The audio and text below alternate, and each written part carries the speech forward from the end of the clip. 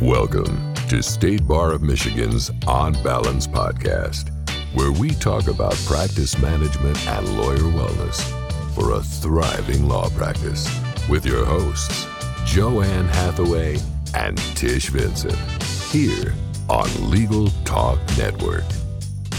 Take it away, ladies. Hello, and welcome to another edition of the State Bar of Michigan's On Balance podcast on Legal Talk Network. I'm Tish Vincent. And I'm Joanne Hathaway. As we begin our programming today, we'd like to share some important information with you. The State Bar of Michigan has expanded its website to bring up-to-date information and resources pertaining to the pandemic and its effect on the membership. We encourage everyone to visit our website for daily updates and information at www.mishbar.org. A prominent link is available on the bar's homepage to direct you to these resources. We also encourage you to follow us on our social media outlets for the latest available information from the State Bar of Michigan.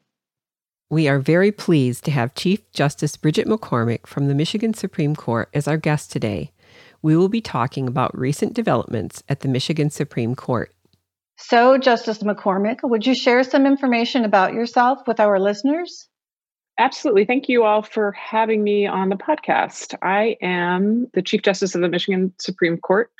I have been serving on the court since I was elected in 2012, and it has been my honor to work with a wonderful group of colleagues in our decision-making function, as well as our incredibly important administrative oversight function, where we provide guidance and direction to the courts throughout the state of Michigan. And it's wonderful to join both of you today. Thank you. Our first question. As this crisis has unfolded, the court has issued 2 orders now addressing how trial courts should be operating. Most recently, an administrative order closed all trial courts in the state to all activity except essential functions. That's a challenge in Michigan, given the decentralized system of our courts. Could you walk us through the process of making this decision on the court's end? Absolutely. And thank you for the attention to this important issue. The court issued one order on Sunday, March 15th, and another order on Wednesday, March 18th. And those followed recommendations to courts that we sent out the week before.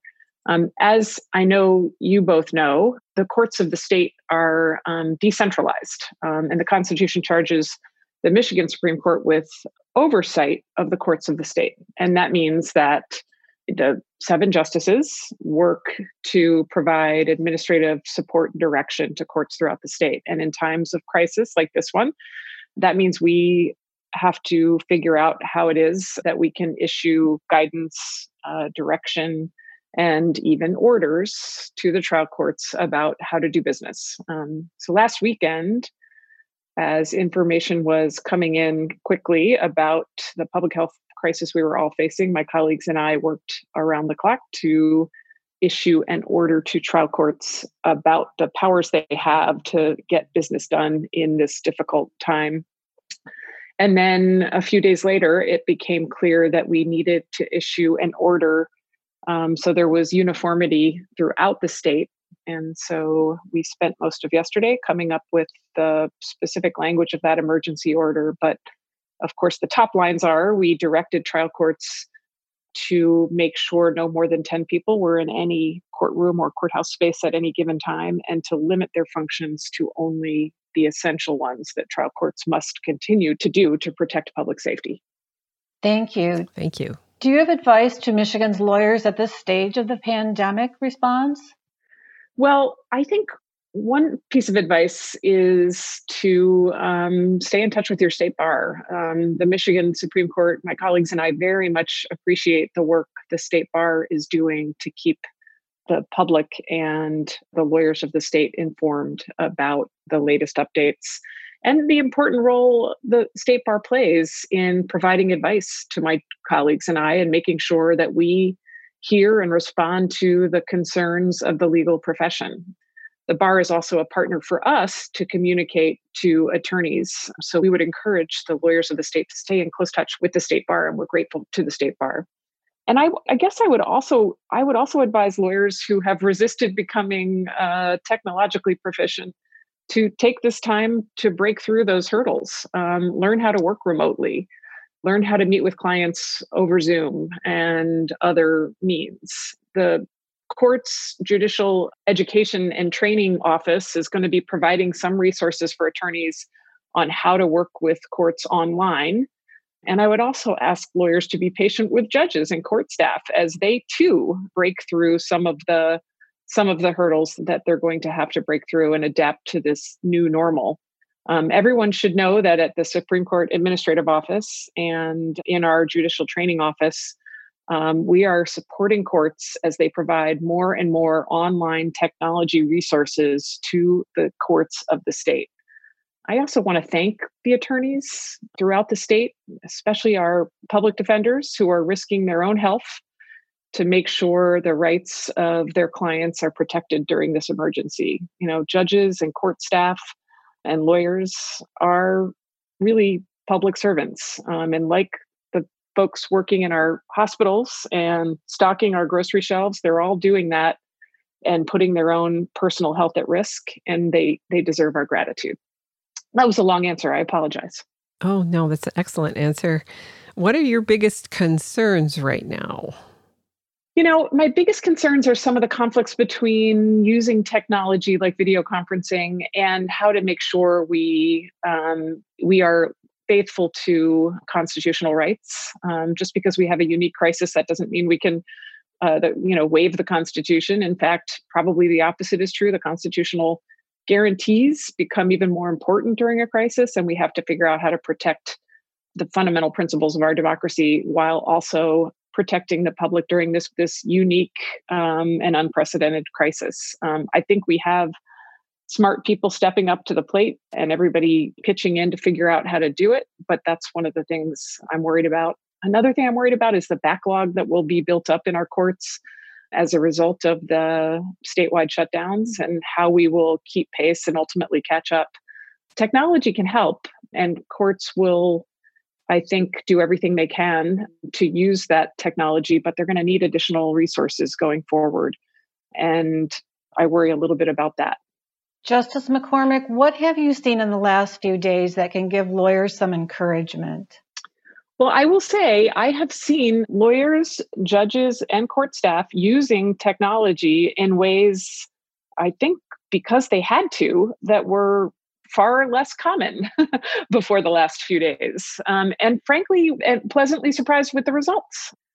Just for one example, I teach a class at the University of Michigan Law School. And like every other university in the state, our classes have gone online. So I taught my first seminar Tuesday night using a platform that I think is similar to Zoom, which is what our courts use. Our courts all have Zoom licenses. We use, at U of M, they use BlueJeans. And I was so heartened by the students' response, how engaged they were, even though we were all virtually meeting, how well the class went. And frankly, the opportunity that I saw for people who would have been resistant to learn new tricks. You know, some of us old dogs are reluctant to learn new tricks, but now we're being forced to. And I thought, wow, if there's a silver lining here, it's that we're going to learn a whole lot about what we can do differently and therefore better, even after the public health crisis abates. So that's given me a lot of encouragement, what I'm seeing from lawyers, judges, and especially law students who are going to be our future lawyers. It's exciting, that part of it. It is. What do you see as a way that lawyers can help in this crisis? Well, you know, lawyers are going to be strained during this crisis. Their clients are going to be under unbelievable pressure. Businesses, obviously, healthcare centers.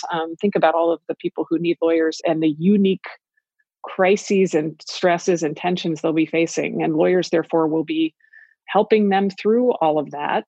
And at the same time, helping and being patient with and helping courts figure out how we can navigate this new normal. And lawyers sometimes have information that judges don't about ways we can get things done to confront the unique challenges we're confronting. And so I would encourage lawyers to use this really unprecedented moment to not be shy about their ideas. We kind of have to view this as something we're all in together, and lawyers can help us with innovation and ideas that we wouldn't come up with on our own. So I think lawyers have a great role to play. At the same, and on top of that, sort of the basic human things: be kind, be patient, understand how if somebody is short or impatient with you, there's probably a stress situation that explains that. We can all do with a little extra patience and kindness right now. The State Bar welcomes another recent order from the court, this one about the mental health questions on the Michigan Bar exam application. For those who haven't heard, beginning with the February 2021 exam, applicants will see a different question about mental health than they have in the past.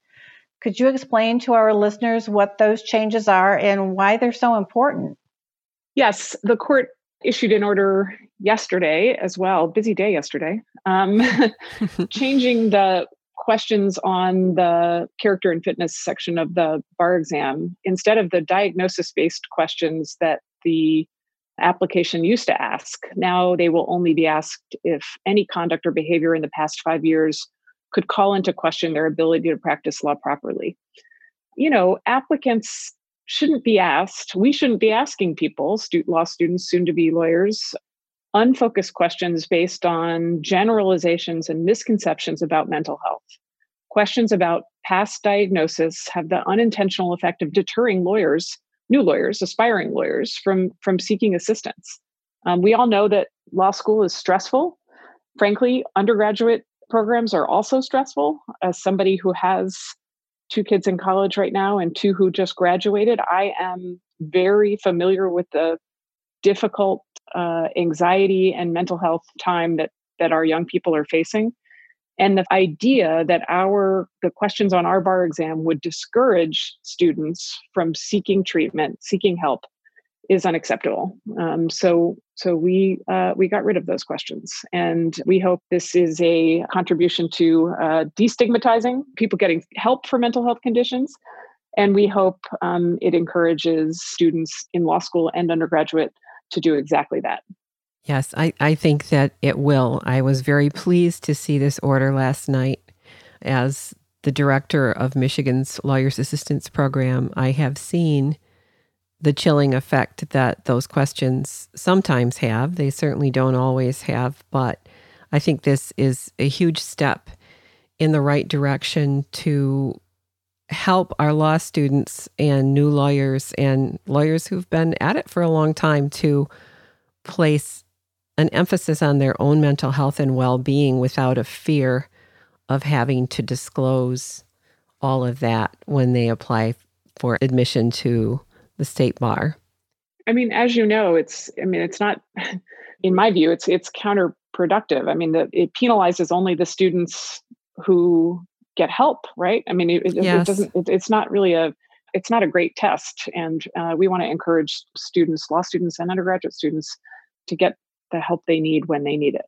Yes. And this gives that message that it's most important to get the help. And absolutely. So I think we'll see huge changes in Michigan, and many other jurisdictions are changing those questions also. So that's exciting.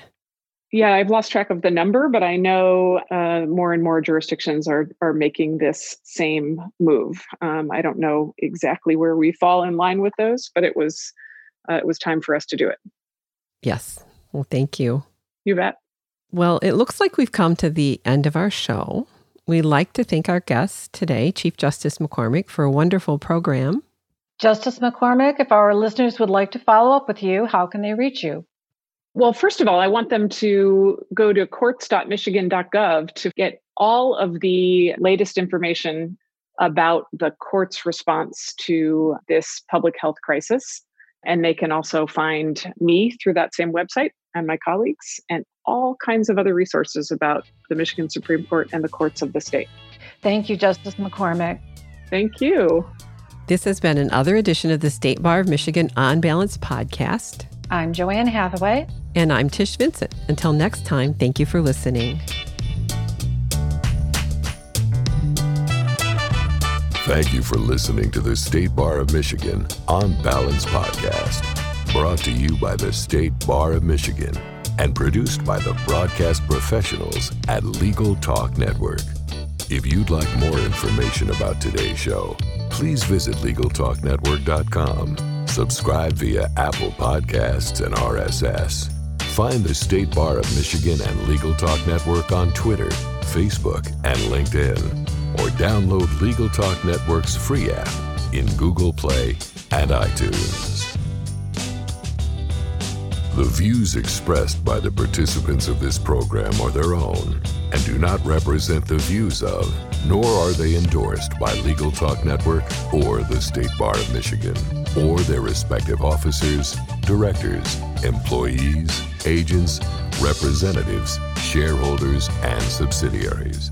None of the content should be considered legal advice. As always, consult a lawyer.